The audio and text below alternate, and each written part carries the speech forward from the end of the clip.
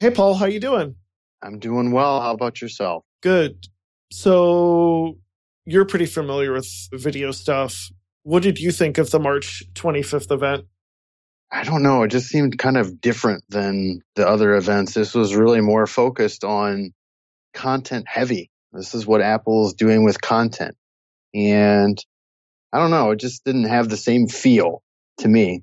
I like the technology aspect of what they provide, and they were just talking about their content distribution platforms for the most part. Yeah, I mean, it seems like they're in their financial meetings, they keep talking about services. And it seems like they're trying to position themselves as different ways of making service money, which unfortunately I feel like they're making a lot of that service money off of in-app purchases in addictive games, as opposed to like more robust services or overcharging for iCloud storage. That seems like where they're making their money when it comes to services. And I think that hopefully they'll like diversify that portfolio a little bit with the TV stuff and the games and the credit card. And I feel like I'm missing something. Well, they do have the news service. That's the thing I'm forgetting because I don't read the news. So that's probably why. Well, I think it's a strong positioning for them with the news. And of course, Apple Music is a huge competitor to Spotify. Yeah. I think they're doing well in those areas. Plus, you got the iCloud. Plus, I think where they've really are trying to push into that they really haven't developed as well is obviously, with the arcade, Apple's new gaming. Well, I don't want to say gaming system, but their mobile gaming applications and stuff like that. Well, it's not even just mobile, but it's Apple TV, it's Mac, it's everything. Yeah. And that's not been their strong suit. Unfortunately, yeah.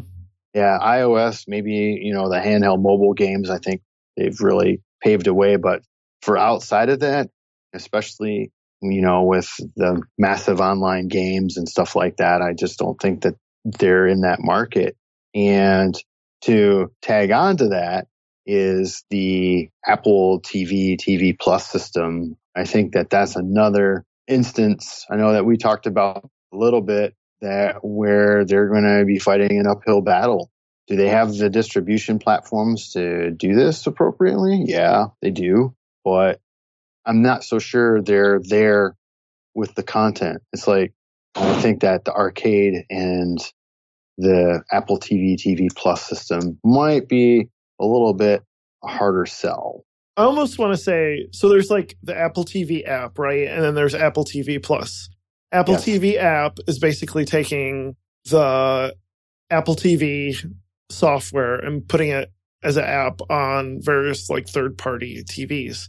And to me, that's like competing more with what Amazon does with like their Amazon Prime channels, where they're essentially allowing like, say, Showtime, who doesn't want to go into the whole business of, providing their own streaming platform and just saying, here's the video files, serve this up on your own system, and then Apple or Amazon will take a cut if you buy the channel through Apple or Amazon. And I want to say like that's even going to be more successful, I would think, than like Apple TV Plus, where you're basically totally dependent on like the content to sell for itself. And, maybe with like Spielberg and Oprah, they can do it, but there's no guarantee of that. I don't know. You know what I mean? Well, exactly. I mean, you're basically trying to charge a service and compete with heavy hitters like Netflix and Amazon and Hulu.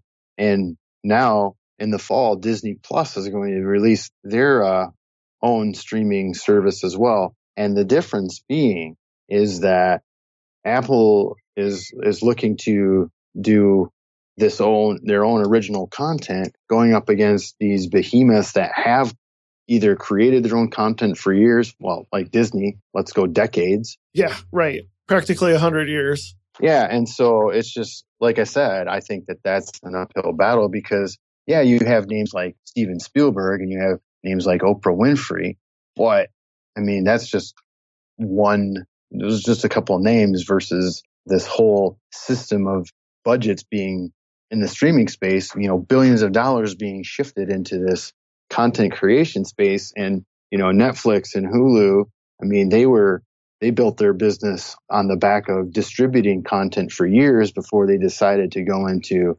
making their own. But people were used to the platform.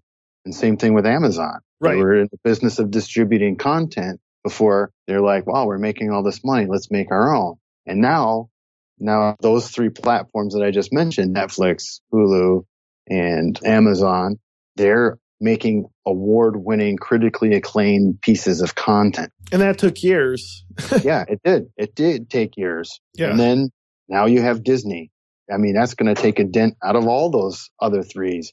The three. I mean, it's just because they basically own what I paid attention to in my childhood. It's just crazy. I'm not saying that Apple can't do it. Apple can't find a way, but I just feel like it's a really, really big hill to climb. Yeah. If you're really interested in this stuff, I just listened to an episode of Exponent where he talks about the whole history of like Disney and streaming. And I found it really interesting because he goes into the nitty gritty of like even cable TV and why Disney would go to the extent of like purchasing stuff like ESPN. And it all goes back to the whole cable packages thing. Mm-hmm. And it's interesting because you're talking about like, oh, are they going to make a dent? Like, I would say like it's less of a problem for Amazon or Netflix because they're already inside the homes. And I don't think Netflix is in as much of trouble as I would have thought like 6 months ago because they just have already they have that inertia of already being in people's homes. And then Hulu, of course, Hulu is going to be around as long as Disney wants Hulu around. I mean, I guess if they want to keep the ABC stuff separate, I could see Hulu still being around. But then, like, it's more Apple that I think is like the real challenger when it comes to Disney Plus, because it's like there's no guarantee that Steven Spielberg is going to be able to make amazing stories as good as he did in the 80s. There's no guarantee that Oprah stuff is going to be anywhere near as good or reach the same audience that her show used to do. Well, I mean, just to tag on to that, I feel that what Disney's trying to do with Hulu is really push, because it's an established streaming platform. It's an established streaming platform that already services up ads. Okay. So people are used to what's going on with Hulu in that regard. Now, with that, Hulu has this attention on television, broadcast television, and bringing it into its fold. And so it's really pushing into that area in which live appointment television is going to shift that cable network model that you mentioned, where Disney bought ABC and ESPN. I mean, which was a smart thing for them to do because ESPN was the most expensive channel on every cable package. By far. And so slowly bringing that into the Hulu fold, that's the whole genius of what Disney's bringing there. I do feel like Netflix is going to feel more of a pinch than the rest of them because of the simple fact that with Disney coming in, starting at a $7, $8 price point per month, and then offering up huge original content with name people right off the bat. They're going to have original content coming out only on that streaming service that's really going to rival what Netflix and Amazon Prime are doing with original content. And Netflix is going to lose a bunch of Disney stuff. Yep. As part of that, because there goes Pixar, there goes any Disney movies, any Star Wars movies, any Marvel movies. So yeah, I could see that. And that's the thing is, and that's who I see really. I mean, I don't even see Apple as a player in this yet. We don't know when they're going to launch. We don't know how their shows are going to be received. And we don't know what the cost is going to be to the end user. None of that stuff was really, you were shown a little bit about who's going to be on the channel and what it's going to be, but you don't know when all that's going to begin. That's one of the things that bothered me about this past event was like only one of the items they talked about had a release date. And it's like... Was it the credit card? Well, okay, maybe the credit card, because I do believe they said it was June. Yeah, I believe it was the News Plus at $10 a month starting in the fall. That's the only one we knew. I have concrete details on when the stuff is going to happen. Other than that, it was all fluff. When has Apple ever been in the business of creating original content? Like even with the music stuff, they don't create their own music, right? And the closest I can think about that is like when Jobs owned part of Pixar. That's like about as close as I can think of that they ever like had any sort of media. Yeah. They got into like the media creation business. I mean, the only things that I can think of when it came to the media creation business at this point is when they bought those shows like Carpool Karaoke and did Planet of the Apps. And those were disasters. Well, at least Planet of the Apps was a complete disaster. Yeah. But Carpool Karaoke had already a following. It was a cultural thing.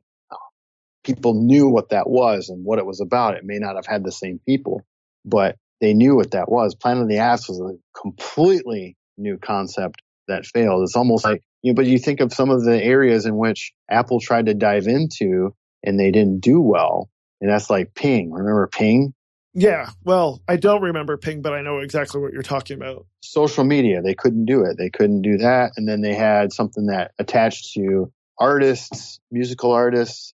I mean, the reason why iTunes and Apple Music did so well or is doing well is because they were there at the front end of that time where the shift was coming from physical to digital. Right. And they were giving you devices and a platform and so on and so forth that was easy to use that would gather all these songs for you. And even though it was more expensive and more legal than, say, pulling up Napster, it was 10 times more convenient and easier to manage. And it was worth it to people.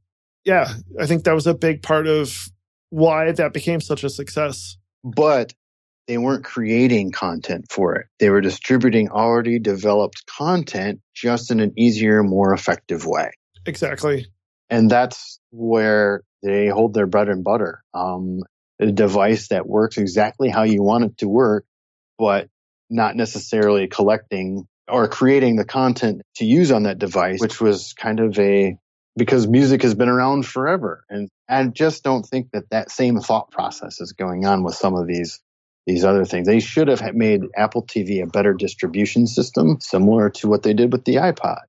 I mean, it's good. I mean, I have an Apple TV. We don't have any problems with it. But I mean, with the TV app, that's part of that, in which they're trying to create it like an iTunes-like system in which it gathers all your channels and all you have to go to is in one place. But Netflix opted out of that. And I'm like, well, I'm not going to use this app because it's not going to collect the Netflix programs I'm watching and going right to that.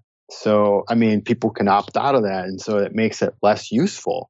I mean, and I know this is all subjective conversation here, but I'm hoping they don't put all their eggs in this basket because, I mean, it's tough. It's hard.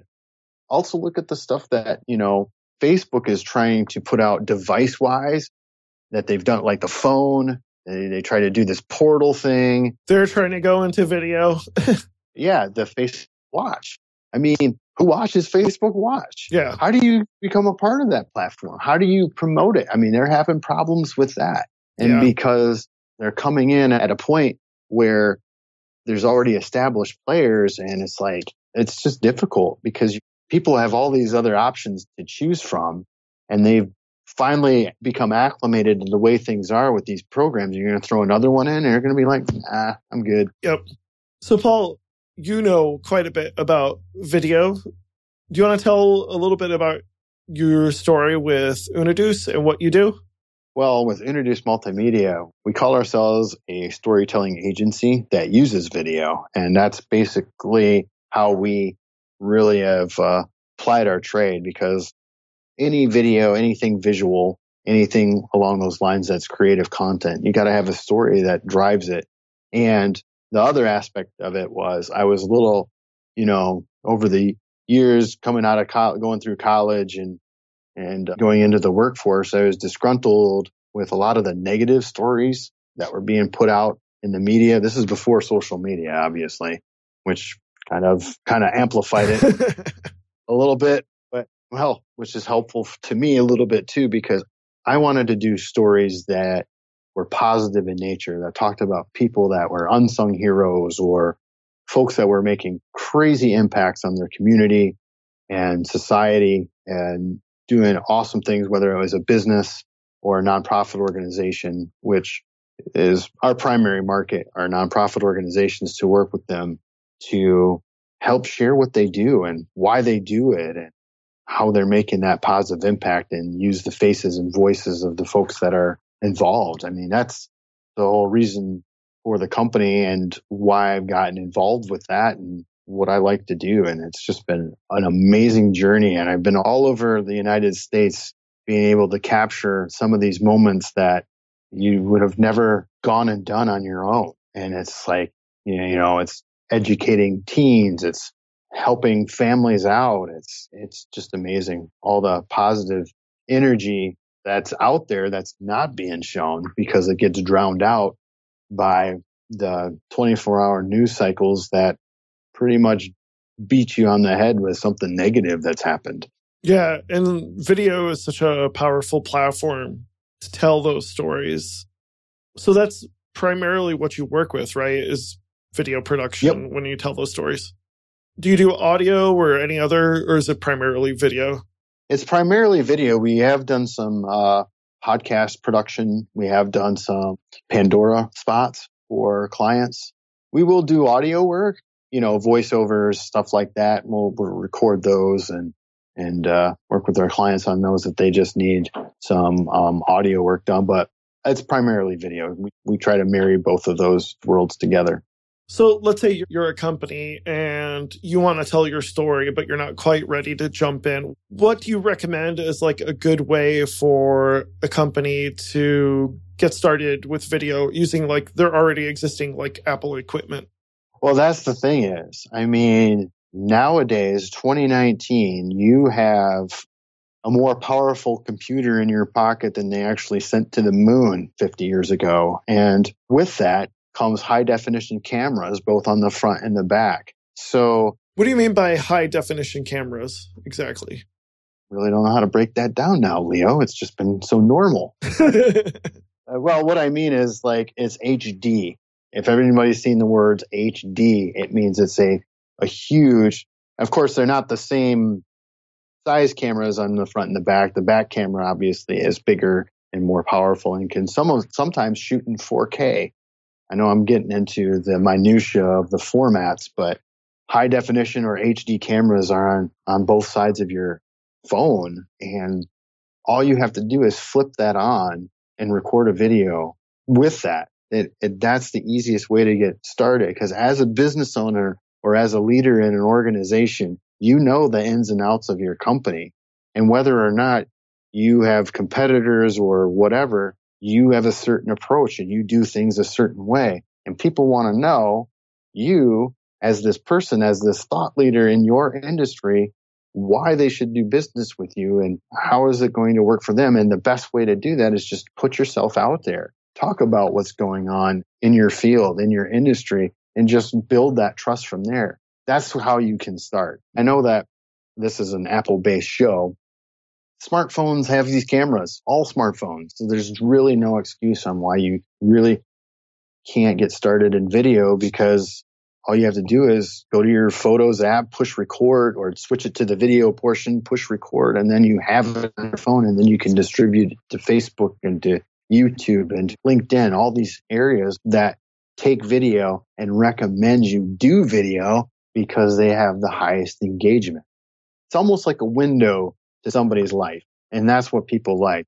They see who the person is and hear what they have to say. And, that's why video is so important and why it's been so powerful. And now the barrier to entry has been lowered.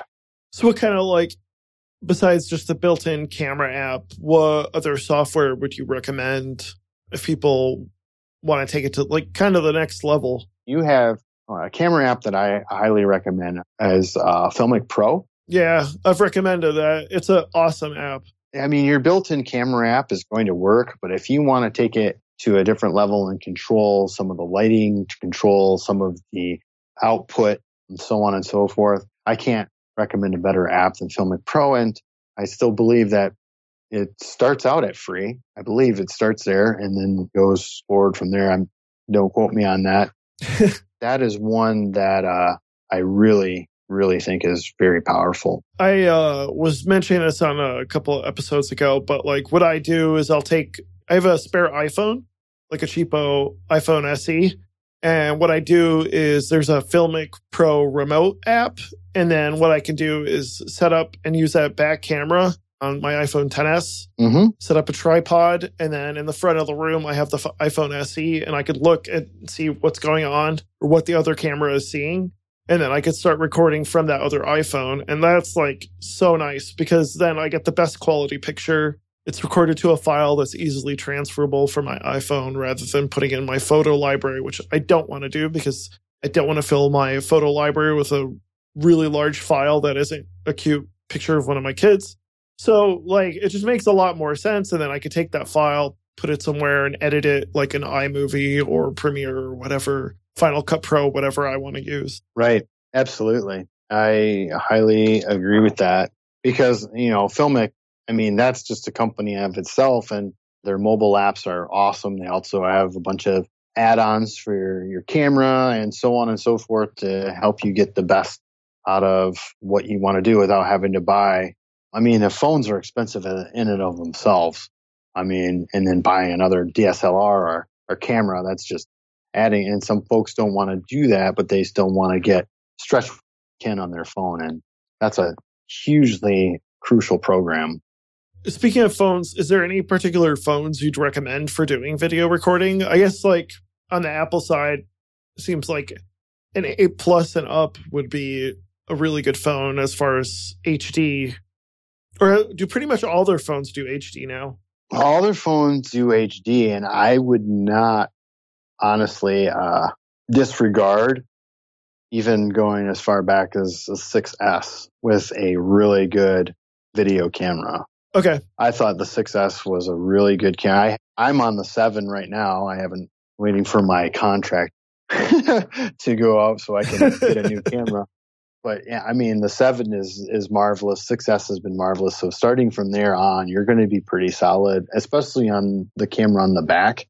The front camera has to be smaller and more whatever. It's more used for like the selfie stuff and, video calls, so on and so forth. But the camera on the back, yeah, since the 6S, I think they've just done a solid job in creating cameras for the phone.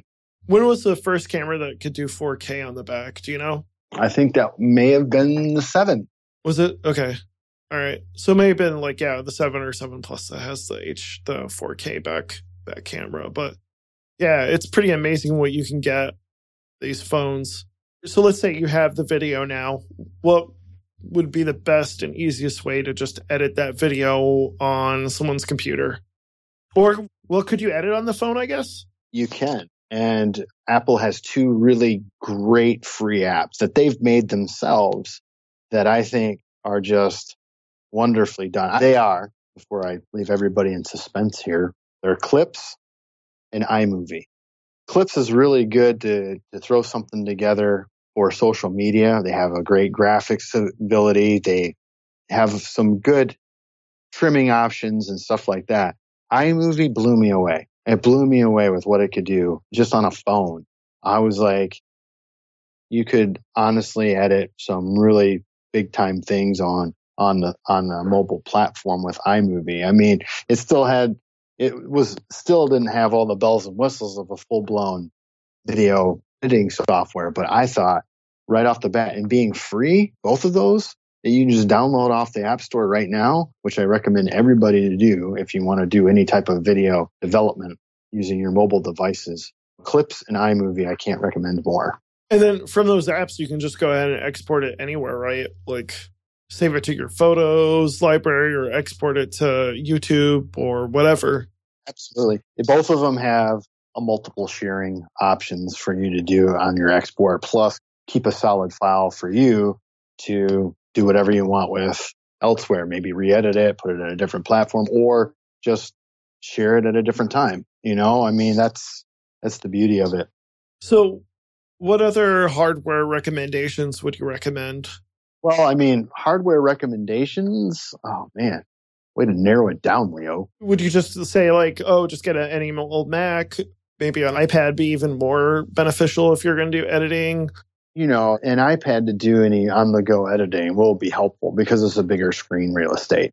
You're able to get your fingers to pinch and zoom better on a bigger screen. Any type of bigger screen is going to be helpful. Yeah, I agree. Especially with like iMovie, I think like it's not impossible to do it on the iPhone. I think you can get away with it, especially if it's a short enough movie. But like if you're doing anything longer, like it's just so much easier to just have that screen real estate on the iPad. And it doesn't even have to be a fancy iPad as long as you have the video on it somehow. Like the important thing is just the user interface because you've already recorded it.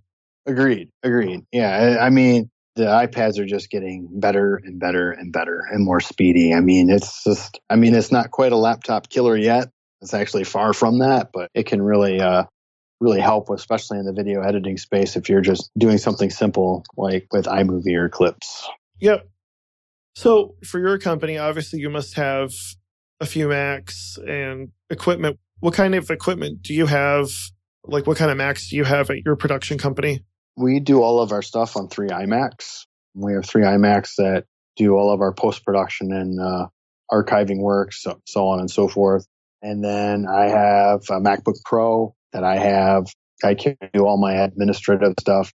But a lot of the stuff we use is through iCloud. So, all of our calendars are synced. All of our contacts are synced through everything. If I have a Mac Mini at home, that's also hooked to our iCloud. So if I need to do something really quick on the Mac Mini at home, I have that. I mean, yep, I still have the Mac Mini, not the newest one, but the one that was a version before that. Well, yeah. So, I mean, it's really a solid ecosystem in here. And I use iMacs on purpose because they're really fast machines that can handle heavy duty files, but they're also a screen and CPU all in one. You don't really have to shell out for one or the other or get a screen and a CPU. I mean, I've been using the iMacs for years upon years. And I just felt like that's a solid tool to do the video work you need to do. Yeah, I agree. Like, I love my iMac.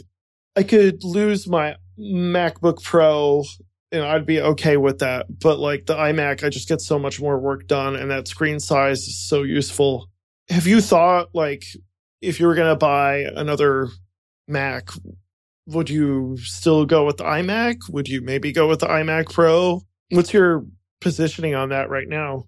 I'm actually in the same boat where I'm like, I have a 2014 iMac, and as soon as I can, I'll probably upgrade it to something new. And they just came out with like upgraded iMacs. So part of me is like, okay, do I get an iMac? Should I just go shell out the extra money for a Pro? Like, what should I be doing?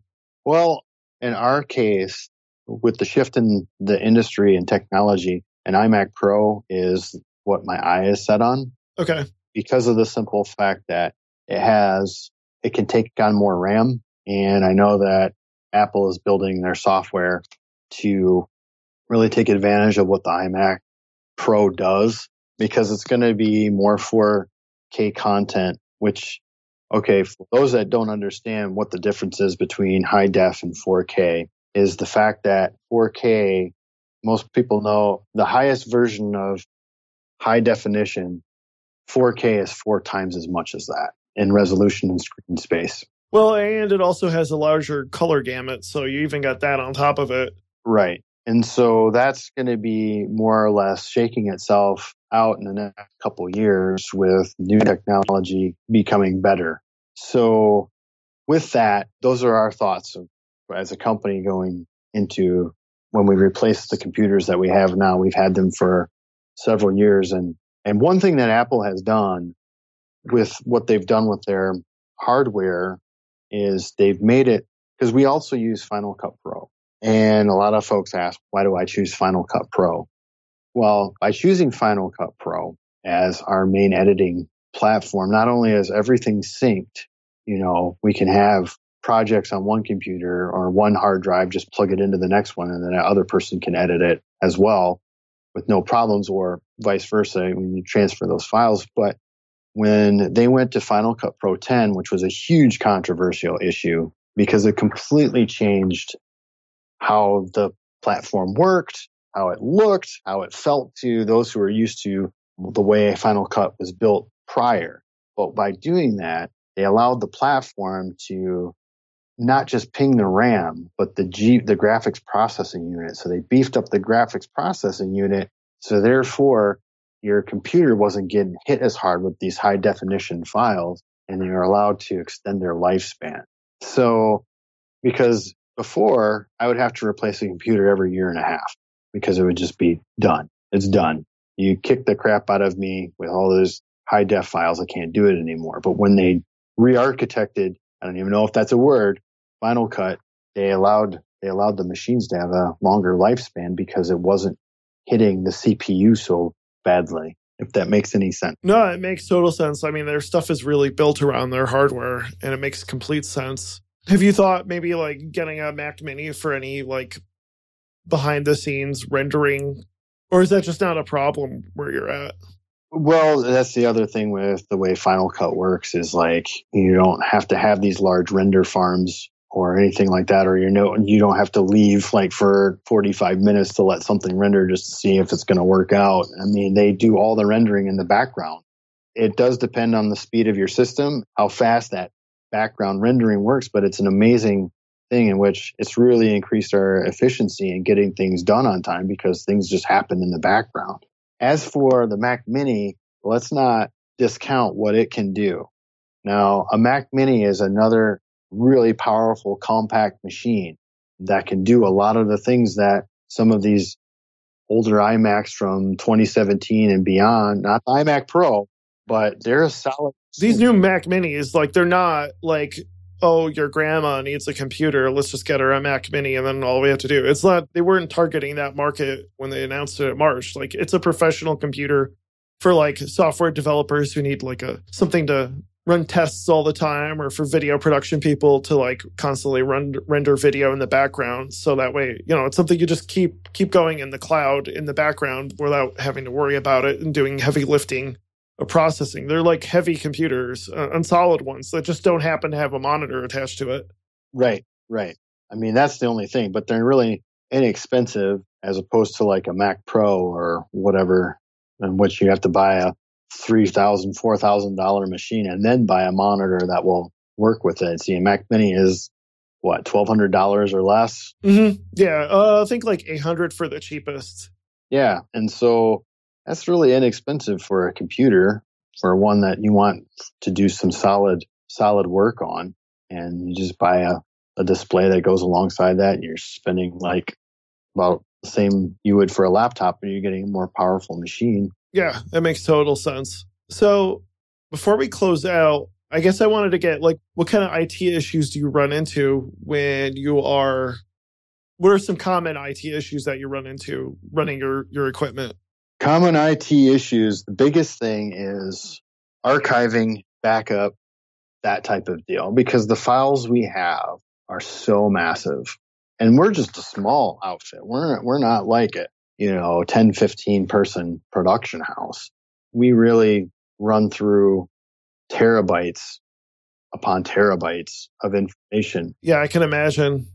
The biggest thing that we have is obviously, the archival and backup process, which we don't have streamlined yet. The trust in the cloud, not quite there for the backup and archival stuff up there. The one thing we do use the cloud for, or what we do, is just client approvals, so on and so forth, that type of deal, distributing videos over the web. We use Dropbox for that. We have a business account with Dropbox, and they've just been a solid player to handle what we need them to do. There's other folks that have better client approval check-in processes, and we've just got to evaluate all that. But I mean, the biggest IT issue that we have right now, like I said, is, the archival and backups of stuff, because it just takes up so much space. And, we're just with multiple drives and this and that. And another thing I'd like to get into is more or less trying to edit appropriately off of one drive and not have to worry about swapping drives and this and that type of thing. So we just got to figure out, technology in some ways is there, but it's just not affordable with our budget right now. But things are constantly changing, so we just wait for the change that will benefit us. Yeah, that makes a lot of sense. I think I use Backblaze for my cloud backup. you can never have too much backup. But one thing I wanted to bring up is they have a whole series of blog posts about hard drive health. They talk about how different hard drives are really good for archiving and speed and the differences between different hard drives, because it can make a lot of sense. You want to make sure you have something to keep your stuff safe and reliable in case something goes down. Agreed. And when it comes to hard drives, we use two companies and two companies only, and that's LaCie and Western Digital. Both of those have been very solid players for us and have worked immensely well, and we really enjoy what they have. I mean, I haven't used any G-Tech drives. I mean, I hear they're pretty good, but you just go with what you know, what you are comfortable with. Yeah. We talked a little bit about getting started with video. What do you guys offer, or what does Unidus do that takes it to the next level? Because at some point you either are going to become your own storytelling company, or your video can only get so good if that's not your bread and butter. What can Unidus do to take it to the next level? That's a great question, Leo. And what we do is not only do we give you something with the professional polish that you need to really stand out from the noise that's out there, to make yourself, stand out from your competition. I mean, that's the normal thing that people will say, but when you're doing video for yourself, that's one thing. But when doing selfie videos is basically for the people that already know and have bought into what you do. However, how do you bring in new people? How do you capture their trust? And that's when you need a company like ours to come in to help tell that story from an outsider's perspective, ask the appropriate questions and get those recorded. And that's where that beauty is, because you want this video to help to work for you when your office is closed. You want that out there shouting to the masses why they should work with your organization. And, that's what you want. You want that beautiful moving billboard, and it's worth every penny because it works for you when you're at home binge watching your favorite show. Yeah. I think I know and I've seen your work, and we'll share your YouTube channel in our show notes, but Paul definitely knows what he's talking about when it comes to video, and not just video, but like you said, the storytelling aspect of it, because there's a lot of video out there that's just facts. But if you want a story attached to your company, Paul knows how to do it. Paul and I also, we partner up on a little marketing hacking group, and we meet every other month and present on different topics. And Paul recently talked about building Alexa skills, and I'll post a link to that video as well. Yeah. If that's something you're interested in, it takes podcasts to a whole other level and a whole other media, and you should definitely check that out.